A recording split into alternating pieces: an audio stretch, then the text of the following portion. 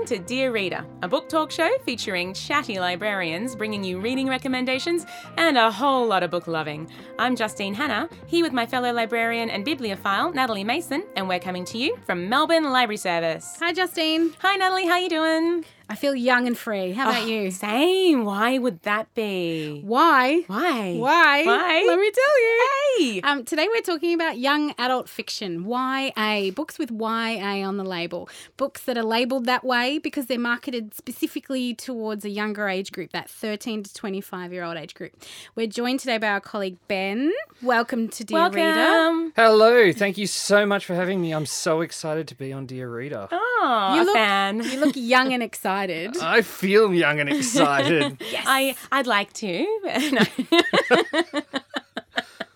So the question that I have for you both before we start our reviews on the show is, what is it that makes a book appropriate for young adults? What's different about a book that's marketed towards adults and marketed towards younger adults? I think Ben should go on this one. Yeah. Young adult books, to me, are books that generally have a young adult protagonist and deal with problems that young adults face in their day-to-day lives, whether they're about love, relationships, School, something as simple as bullying, eating well, just life. Relationships with parents, sexuality, figuring out what they want to do next. I always think of young adult books as being about transformation and, that moving through that difficult period of time when you're learning a lot about yourself and about the world around you, and you also want to learn that on your own a little bit too. So for me, that's a key element of what makes a young adult book young adult. I think you nailed it though, Ben. It really is about having young people at the centre of the book. That the main characters are the ones experiencing it. It's not from a parent's perspective. It's not from a teacher's perspective. It's from the young person themselves, and they're figuring stuff out as they go. So it's a coming of age, essentially. I find it interesting, though, that a lot of young adult books that are marketed towards that 13 to 25-year-old group are actually being read by adults, which, technically is, in their 30s. You. Well, me, yes, me. Technically you, Justine. Yes, I love a good YA. And the thing is, there's so many that are really, really good, just as equally good as any adult fiction, whatever that might be. So, yeah.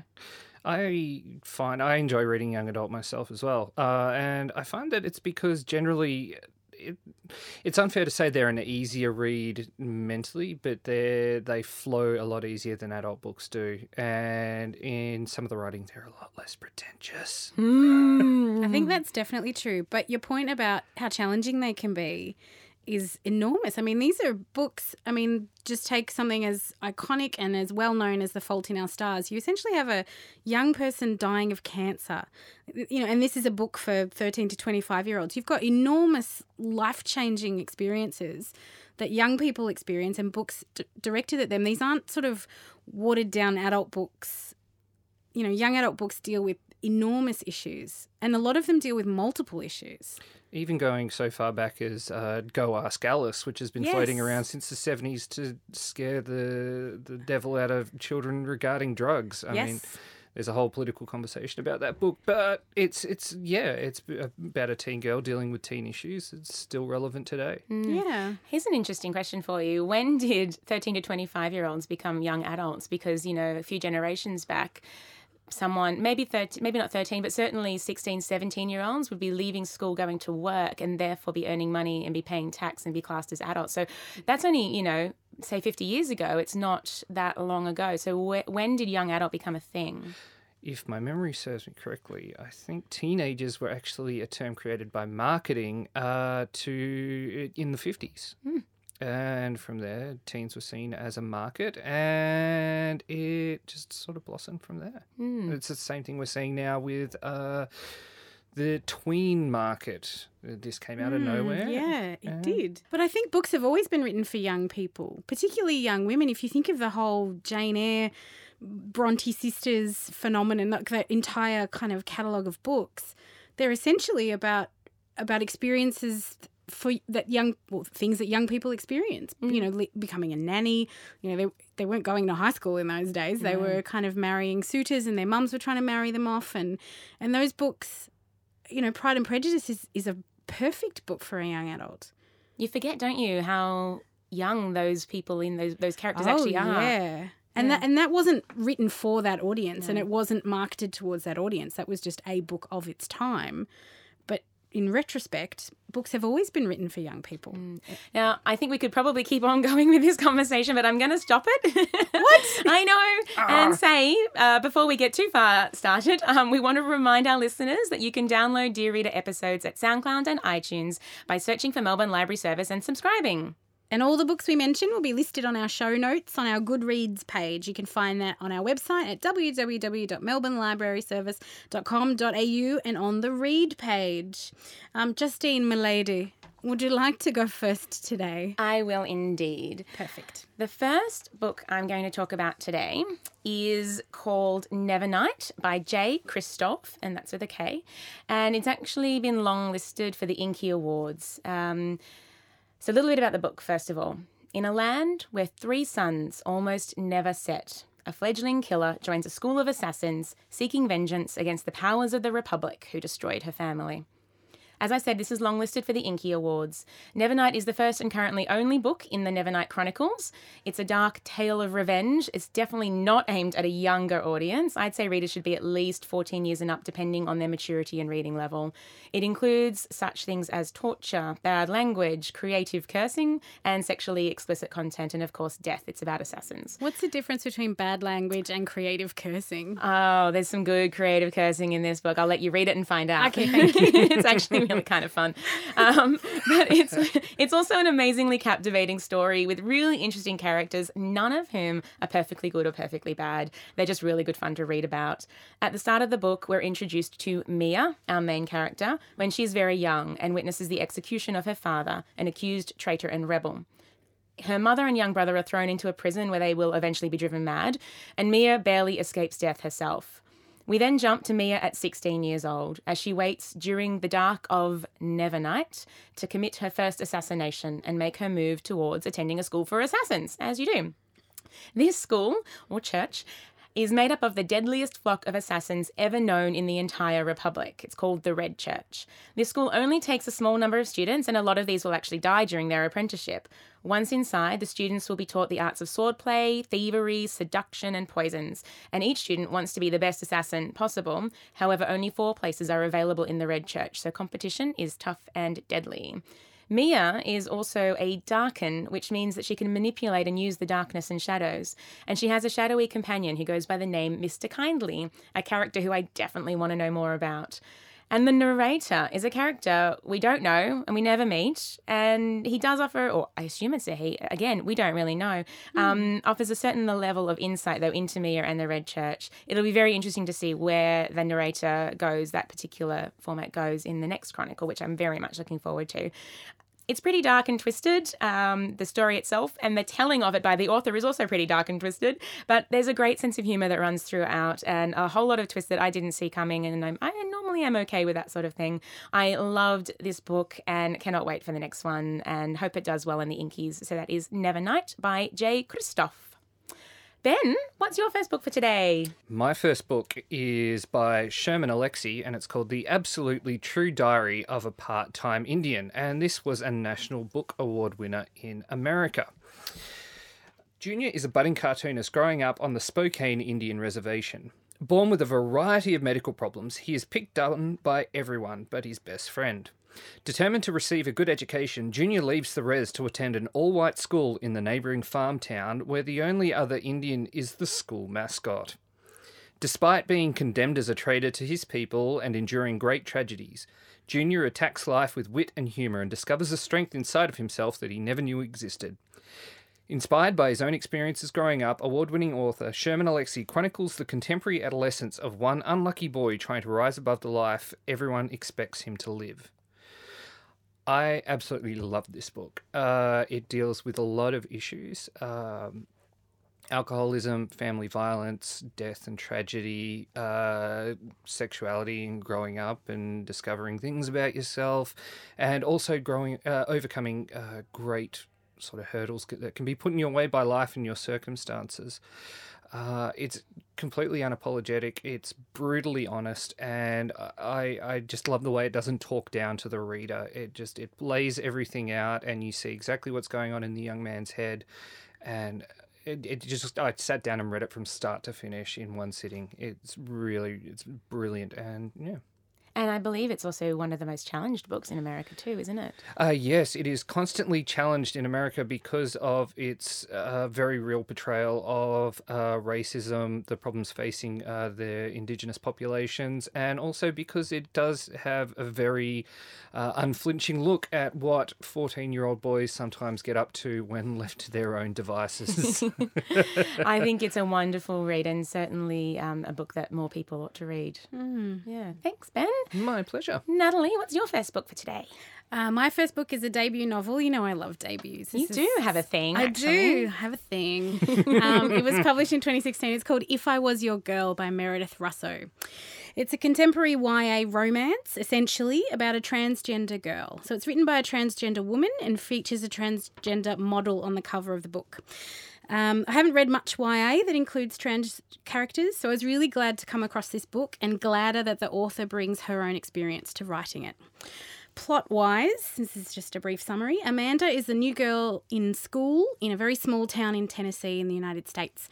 And like any other girl, all she wants is to make friends and fit in, but she is keeping a giant secret. There is a reason that she transferred schools and why she's determined not to get close to anyone. But then she meets handsome Grant and they spend more time together. She finds herself trying to share everything about herself with him, but slowly. She's also terrified that once he knows the truth, he won't be able to see past it and see her for who she really is. The secret is that Amanda used to be Andrew. So this is not a secret to the reader. This is on the blurb of the book. I'm not spoiling anything. And this is typical of books where there is a giant secret and you as the reader know from the very beginning. So you have a fair idea of what format the book is going to follow from beginning to end.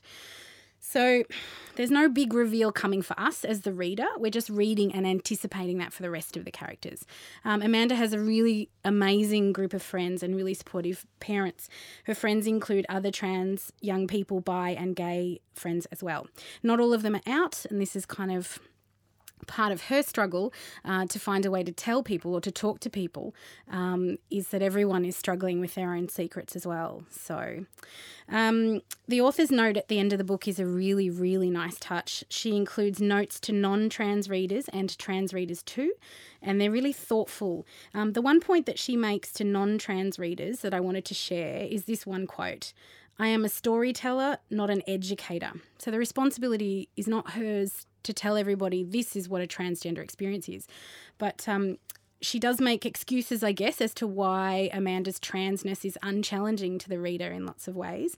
And she did that in order to remove barriers to understanding Amanda as a teenage girl, like any other teenage girl who only really has a different medical history to other teenage girls, but otherwise no different. And I thought this was a really open gesture, admitting that I kind of pared back and simplified this trans experience for non-trans readers. I just thought that was really open of the author to do that, to explain her writing motivations, because she really doesn't owe the reader anything like that. But I thought that was great. Trigger warning, we've obviously been talking about the kinds of issues that are dealt with in lots of YA. This particular book, I'd like to just mention, deals with depression, suicide, suicidal thoughts. There's a conversation with a rape survivor, and there's some severe bullying going on at a couple of different stages. So I'd recommend it for older teens or adults who want to read trans stories told by trans voices, and also for trans readers who I think ought to be able to see more of themselves or different reflections of themselves more often in books. It's called If I Was Your Girl by Meredith Russo. It was such a great read. Wow. Yeah. Sounds great. Can I just say that's exactly the sort of YA read that I absolutely love, and YA books in general tend to be a lot braver in telling stories that are designed to help people empathise and understand different points of view and things. Some adult books can shy away from telling these stories and not feel like they're preaching, whereas YA, there seems to be a lot more scope and a lot more bravery in saying things and telling new perspectives and new stories. Yeah, allowing diverse voices to come through as well. Yeah, I agree. You're absolutely right. Yeah. Justine, what is your second YA review for us today? Alrighty. I kind of cheated with this one a little bit. Ooh. Well, it's actually, I'm going to talk about 4 books, maybe? No, it's The Lunar Chronicles by Marissa Meyer. I was actually in the YA section at the Kathleen Syme Library in Carlton and just having a look around. I do like a good YA novel. I was when a young girl came up to me and she said, "Are you looking for something?" I said, "Oh, I'm just having a browse." She didn't know you were the librarian, right? Well, I was wearing my badge, but I don't think she really clicked. And then she's like, "Oh, I really liked this one." Or maybe she did and she just knew I needed a bit of help. Yeah. And she pulled out Cinder by Marissa Meyer, which is the first in the Lunar Chronicles. And she said, "I'm waiting for the last one. I can't wait." And I was like, "Okay, I'll have a look at it." So the Lunar Chronicles are futuristic retellings of classic fairy tales. So we have Cinder, Scarlet, Cress and Winter, which Winter is coming out this year. There's also a novella called Fairest. So you have Cinder is Cinderella, Scarlet is Little Red Riding Hood, Cress is Rapunzel, and Winter is Snow White. I wouldn't have got Cress, but I might have guessed the others. Yeah, that one's sort of trivia. a bit more, yeah. And Fairest? Fairest is a novella from the stepmother's point of view. Ooh. It's really, really interesting. So I'll just mention Cinder, I think, otherwise I'd be talking for way too long. But in Cinder, a 16-year-old cyborg, half human, half machine. Of course, is considered a technological mistake by most of society. She must deal with a wicked stepmother, start a rebellion against the evil Queen Levana from Luna, from the moon, and decide how she feels about a handsome prince. As the series goes on, Cinder forges alliances with Scarlet, a spaceship pilot who is determined to solve the mystery of a missing loved one, with the help of a magnetic street finder named Wolf. She also allies with Cress, a computer hacker who is imprisoned by Queen Levana in a spaceship high above orbiting the moon and the Earth. And Winter, who is a princess who's in love with a commoner and who discovers that Cinder, Scarlet and Cress may hold the key to saving her kingdom and the world. These books are just loads of fun with great characters and compelling stories. They do follow the traditional fairy tale arc up to a point, which is nice actually, because it's sort of comforting and you know what's going to happen. But it's actually where they diverge from the tradition and then converge together where the most fun happens. There are cyborgs, there's mind control, there's people living on the moon, and an Asian setting as well. It's set in New Beijing. And some really engaging characters and wonderful writing. I cannot wait to read Winter. I believe it's just come out now, and I'm in the queue in the library for it, and I can't wait for it to come out. So that's the Lunar Chronicles, starting with Cinder by Marissa Meyer. Have either of you read these ones? I haven't, but it sounds like I love Star Wars and it's kind of got a bit of that. Space pulp, and it just sounds amazing. Smushed together with fairy tales and great female characters too. Excellent. Really strong women, young women characters, which I love. I love that it was recommended to you by a young person. I know. I cannot get over that. Oh, I had to take it then, didn't I? And then I fell in love with it. Yep. So. I absolutely love getting reader recommendations from our patrons. They're just absolutely fantastic, and you know they're going to be spot on. Exactly. Now, Ben, what's your next pick for today? I too have cheated, but in a different way. I haven't chosen technically a young adult fiction novel. I've got a young adult graphic novel. Excellent. Yeah. We like it. This is called This One Summer by Gillian Tamaki and Mariko Tamaki, who are cousins. And it's about a young girl called Rose and her parents who've been going to Owego Beach since she was a little girl. It's her summer getaway, her refuge. Her friend Windy is always there too, like the little sister she never had, completing her summer family. But this summer is different. Dun, dun, dun. Rose's mum and dad won't stop fighting, and Rose and Windy have gotten tangled up in a tragedy in the making in the small town of Owego Beach. It's a summer of secrets and heartache, and it's a good thing Rose and Windy have each other. Now, this is a really fantastic book about two young girls. Rose is the older one. Windy's a year and a half younger. Rose's parents are sort of typical run-of-the-mill middle class, whereas Windy's parents, her mother owns a bit of an alternative new age shop and whatnot. And what I absolutely love about this is the girls did all the things that I used to do when I was in my early teens, like managed to sneakily get out horror movies from the video store and scare each other senseless, and they lie on the beach and dig holes for no reason and just go through Tick. lie in them like a lazy dog and just on your back, Bury yourself. Bury your legs. Up to the neck and take funny pictures and things like that. But then there's also this undercurrent of serious things, and I actually think it's a really good book for parents to read as well, because Rose's parents are fighting about something and they're trying to keep her out of it, but she sort of knows a lot more than they think she knows, and I think a lot of adults don't realise this. And even with reading young adult fiction, a lot of adults read it and they see it from an adult perspective, thinking their kids aren't ready for it, but really their kids are, and kids are really good at self-censoring that sort of stuff. If they're not ready for something, they won't grab it. There's also, it deals a bit with teen pregnancy, suicide, substance abuse, and things of that nature. So it's a really, and I love the graphic novel format of it. There's some beautiful art in it, and I'd recommend it for anyone. And again, it's another book that is has been challenged in the US and has been banned in some schools because it deals with issues that parents think that kids in high school aren't prepared to deal with. But unfortunately, if you don't let them find out about themselves, Google's going to tell them and is probably going to tell them a lot of stuff you don't want to know. Or they're not going to figure it out until they're older, and then then something like even worse could potentially happen because they haven't had this exposure. I don't know. I feel like if a book is challenged, I'm going to read it. Yeah, if you stick something on a banned list, I'm going to go, oh, what's this about? Exactly. It's just begging to be read, isn't it? This is going to be juicy. And I do love the graphic novel format. I mean, a lot of the times we recommend it as librarians for kids that are struggling with reading, I guess. But also, I agree, I like it just myself because it gives you a totally different appreciation for the story when you can see the images, especially when they're done lovingly and beautifully. And a lot of them are, there's a lot of care being taken with graphic novels these days.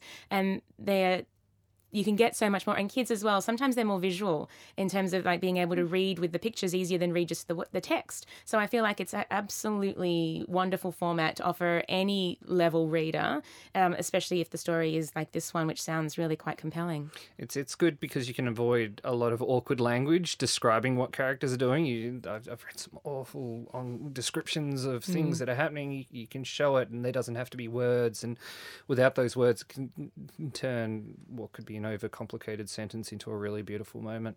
Lovely. Thanks so much, Ben. Natalie? I almost cheated. Oh. But I didn't. No, good girl. Nerd. I must be, huh? I almost cheated by reviewing Looking for Ella Brandy because that was my go-to. In terms of seeing yourself represented in books, there weren't many books about young girls who hung out at their nonna's house on the weekend and had to make pasta sauce. There's even less about young Greek boys. Yeah. Well, you got Christos Sulkas, though. Yeah, he's more for the older Greek men dealing with their emotions. I'm glad you didn't review Looking for Ella Brandy. Not because it's a bad book, but only because I studied it in high school and I just can't go there still. I know it's so many years ago. I'm not going to say how many, but no. Next, please. Okay, so I didn't review that. I did not review Judy Blume. For a change. She's your she's favourite human. My She's your spirit animal. But in terms of YA books, classic. Absolutely. Cannot go past. And they were the books I read when I was a young adult. I'm on tenterhooks now. What did you review? Oh, it's really easy. Let me tell you. It's not hard. It's called Graffiti Moon by Kath Crowley. Lovely. Released in 2010. She's a Melbourne author. Her current book is on the Inky long list for this year. This book, Graffiti Moon, won awards in 2011, the year after it was released. 3 awards. I think the New South Wales Premier's Literary Award, the Prime Minister's Literary Award. I listened to the audiobook, which runs for about 5.5 hours. There's 2 narrators. The chapters are written from the perspective of 3 different characters. And you've got a male and a female narrator, and they take a chapter each for the most part. That's how it rolls, or how it rolled in my ears at least. So on the last night of Year 12, 3 girls and 3 guys go in search of Shadow and Poet, mysterious graffiti artists who create images and words all over the city. Lucy thinks she's in love with Shadow, but she doesn't really know that Shadow is Ed, who she dated once, but then she broke his nose. And Ed thought he was in love with Lucy until the whole broken nose thing. Set over 24 hours, these teenagers are on the verge of adulthood, of finding out just who they really are and who they want to be. These characters are really well drawn. I was surprised, which I shouldn't have been, but I was. There's a lot of positive adult role models who support these creative young people, which I thought, was stretching the stereotype a little. There were no cranky adults in the whole book. So, reality. I'm a cranky adult. I didn't see myself represented in Where's this book. the bitter old people? That's right. Get off my lawn. They just weren't challenged. There's young people who wanted to... Anyway, it doesn't matter. It's good. It's set in Melbourne, which is one of the reasons why I chose it. I wanted to choose a local author and I wanted to choose something that was familiar. But other than a few mentions of suburb names, I didn't get a real sense that we were in Melbourne. They're in a park at some stage. They go riding through the park and they end up in the skate park area. And I was thinking, okay, where are they in the city? What part are they in? But it sort of remained nameless. The writing is really visual, and that's because we're just, the author's describing these beautiful kind of large landscape wall-sized pieces of graffiti. And so Shadow does the art and Poet does the writing, and he writes poems essentially to accompany the visual pieces. So it's all very beautiful, and the writing just sort of brings all of that to life. The romance is really sweet as it develops over this 24-hour period, and it's completed with expected misunderstandings. And just like the book I reviewed earlier, If I Was Your Girl, the reader knows the secret from the beginning. So we know that Ed is Shadow. Lucy doesn't know. Then Lucy starts falling for Ed, but then she thinks she's in love with Shadow, and what's she going to do now she's got two? But we know that it's one. It's just the same person, Lucy. It's all very straightforward. That old chestnut. Yeah, I know, right? But I found myself going along with it. Those books where you know the ending before you start. You're just waiting for that moment, the big reveal, and then you're done and you're like, okay, well, why did I do that? It's about the journey. It is about the journey, and this one is a good journey. It's worth the trip. I thought it was very much worth the trip. And it's got such pace and momentum because it is this 24-hour period between finishing your last class of year 12 and then going out and being out until 4 a.m, and all of the things that can happen to 6 people who converge and split up and go to a house party and go get a burger and go to a park and go to a skate park, and then they meet up again at the casino. Like, it's definitely our town. Mm-hmm. It's definitely Melbourne Light. Let's call it Melbourne Light. But I'm really looking forward to... So her new book is on the Inkies, so I can't remember the title, but I'm looking forward to reading that one too. So that was called Graffiti Moon by Kath Crowley. Lovely. I enjoyed that one too. I thought it was quite nice. Yeah. It's it's just a nice, good look at what can happen in 24 hours when you're leaving school and falling in love, and just really nice. Yeah.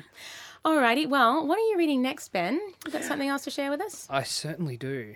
I am actually rereading something. I am rereading Philip Pullman's His Dark Materials series. One of my favourite series. I need to reread it too, actually. It's great. I'm a total sci-fi and fantasy nut, and I learnt that he's actually penning the follow-up at the moment, and Netflix is, I believe, looking at creating a series. Oh, let's hope it's better than the movie. Oh, anything could be better than the movie.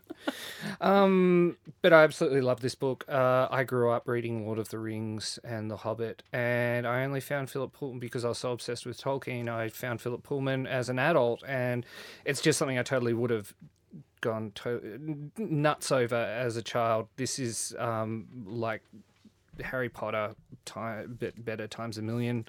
Oh, that's a big call. Just for me, it deals with a lot bigger issues.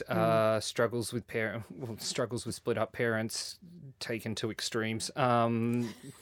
Yeah. If you've read it, you'll understand that. And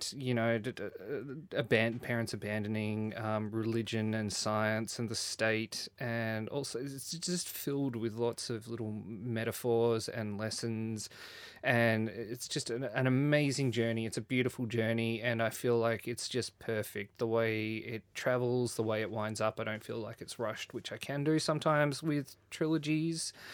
And I just recommend it to anyone, teenager or adult. Definitely wouldn't recommend it for younger readers, though, because the violence can be quite graphic. There are some quite sexual scenes in that, and the themes in it aren't for children. And it again, this has been my theme. It is a challenged book. It's been condemned by the Vatican for perceived anti-Catholic views in it. But I just find it's a beautiful, amazing piece of work, and I can't wait for the follow-up, which is coming. Absolutely seconded. I loved all 3 books, actually, and I love the main characters too. Lyra in the first book is just such a wonderful, spunky, intelligent, courageous, just all the words, just such a great character. I really loved her. I absolutely the animal familiars that they have in their world. Oh, what a familiar. Oh, it's just like having a best friend that's a part of you and just needs to be. They actually feel physical pain when they separated from them. And I know growing up having a dog, I know what that feels like, and it's just. It's and so then what gorgeous. happens towards the end when because there's two worlds here that collide and there's it's just we can't tell you because we'd be giving it away, but it is wonderful, and it is that transformation from childhood to adulthood. And I disagree that younger readers, the themes are beyond them. I think that they would get something from it as well, but potentially maybe sort of mid age range. So maybe that tween age we were talking about before, rather than anything too younger. So maybe 12 up. Personally, I'd go sort of 13, 14 and up. But yeah, no, I wouldn't give it to a primary school student. Yeah, again, I've noticed it's a theme through all the books that we've all had. They all deal with growing up and blossoming and understanding and learning, and I guess that encapsulates YA totally. And I mean, that can happen at different ages for different children, different ethnicities and cultural backgrounds. So we don't want to be prescriptive on the ages that we're suggesting, just sort of generalised. Yeah. The best thing I recommend to all parents is to read the book and then give it to your child and then have a conversation about it, especially if there are difficult things in there, because then you can talk it through together. Absolutely. No, that's bingo indeed. Yeah. Yeah. What about you, Natalie? Are you reading anything that you'd like to share? Yeah, look, I wanted to review this book, but then I lost it and then I found it. I'm glad you found it. It was on the couch the whole time, but I blame the cat. Was it under the cat? Yeah. She was sleeping on it. No, she put 2 cushions and a blanket on there. Could have been me that did that, but I'm blaming the cat. Either of the cats, really. It's called Radio Silence. It's on the Inky long list. Alice Oseman. It's set in London, I think, and it's about a girl with artistic talents battling her way through high school so she can get into a good college, and she has a favourite podcast, and she does a lot of fan art for her favourite podcast, and then the podcaster gets in touch with her and says, can you do fan art for the podcast? And she totally flips. But then, of course, the guy who makes the podcast lives across the road from her. So it's another book where we know the secret from the very beginning, but he told her a quarter of the way through the book. So now I'm on the back foot and I don't know what's coming. So I am enjoying reading this. I was very sad when the couch swallowed it. I was very happy to find it. And I am looking forward to finishing it on the tram on the way home tonight. Lovely. Justine, what are you reading? I am so close to finishing, and I can't wait again for the train ride home just so I can finish the book. The Wrath and the Dawn by Renee Ahdieh. And it's basically a retelling of the classic 1001 Nights. It's just, so wonderful. So there's the 18-year-old Caliph of Khorasan, Khalid, is a monster. Each night he takes a new wife only to have her killed by sunrise. Oh, good grief. Shahzad is the first volunteer to become Khalid's bride. She vows to stop his reign of terror for the friend she lost and all those who perished before her. Incredibly, she manages to survive her first morning, and then the next, night after night, she mesmerizes the Caliph with her storytelling, at once buying time and digging deeper into the elusive Boy King's past. Is he truly the murderous madman everyone says he is? And how does Shahzad find it so easy to fall for him? And it's just gorgeous. I love it. It's a beautiful, beautiful retelling. It's really just, I love the writing. I love the descriptions. I love the stories. I love the characters. And I only have 100 pages or less to go, and I can't wait to finish it. Oh, I hate when you get to that point. I know. And I really want to finish it, but yes, I'm going to be sad when it's done because it's just really lovely. So that's The Wrath and the Dawn, Renee Ahdieh. It's Ahdieh. Well, that's our show. Thank you so much, Ben, for joining us today. It's been really wonderful to have you here. It's been my pleasure. And just before we go, can I give a quick shout out to the Inky Awards? Yes. 2 of your books were on the long list. I went to the awards last year and it was fantastic. It's YA long list and short list and winner actually picked by young adults. So it's just excellent for YA recommendations, whether you're old or young. The judges know their stuff because they're living it at the moment, and It's just an excellent award. And the website has the long list up at the moment, and I think they'll put the short list up whenever that's and there's lots on the long list. It's a great resource for parents and for just kids. For everyone. Yeah. It is fantastic. Yeah. Wonderful. Thank you for that, Ben. Thanks, Ben. You can read our show notes, including a list of the books we discussed on our Goodreads page, which you can find on our website at www.melbournelibraryservice.com.au and on the Read page. We would also love you to tell us what you've been reading or ask us for a reading recommendation. Tweet us at Melb Library, that's MELBLIBRARY, with the hashtag Dear Reader, or join the conversation on Goodreads. Don't forget you can download Dear Reader episodes at SoundCloud or iTunes. Search for Melbourne Library Service. Download, subscribe, do your thing. And the funky music on our program is by Ben Mason. Check out more of his music at www.benmason.com.au. And until next time, dear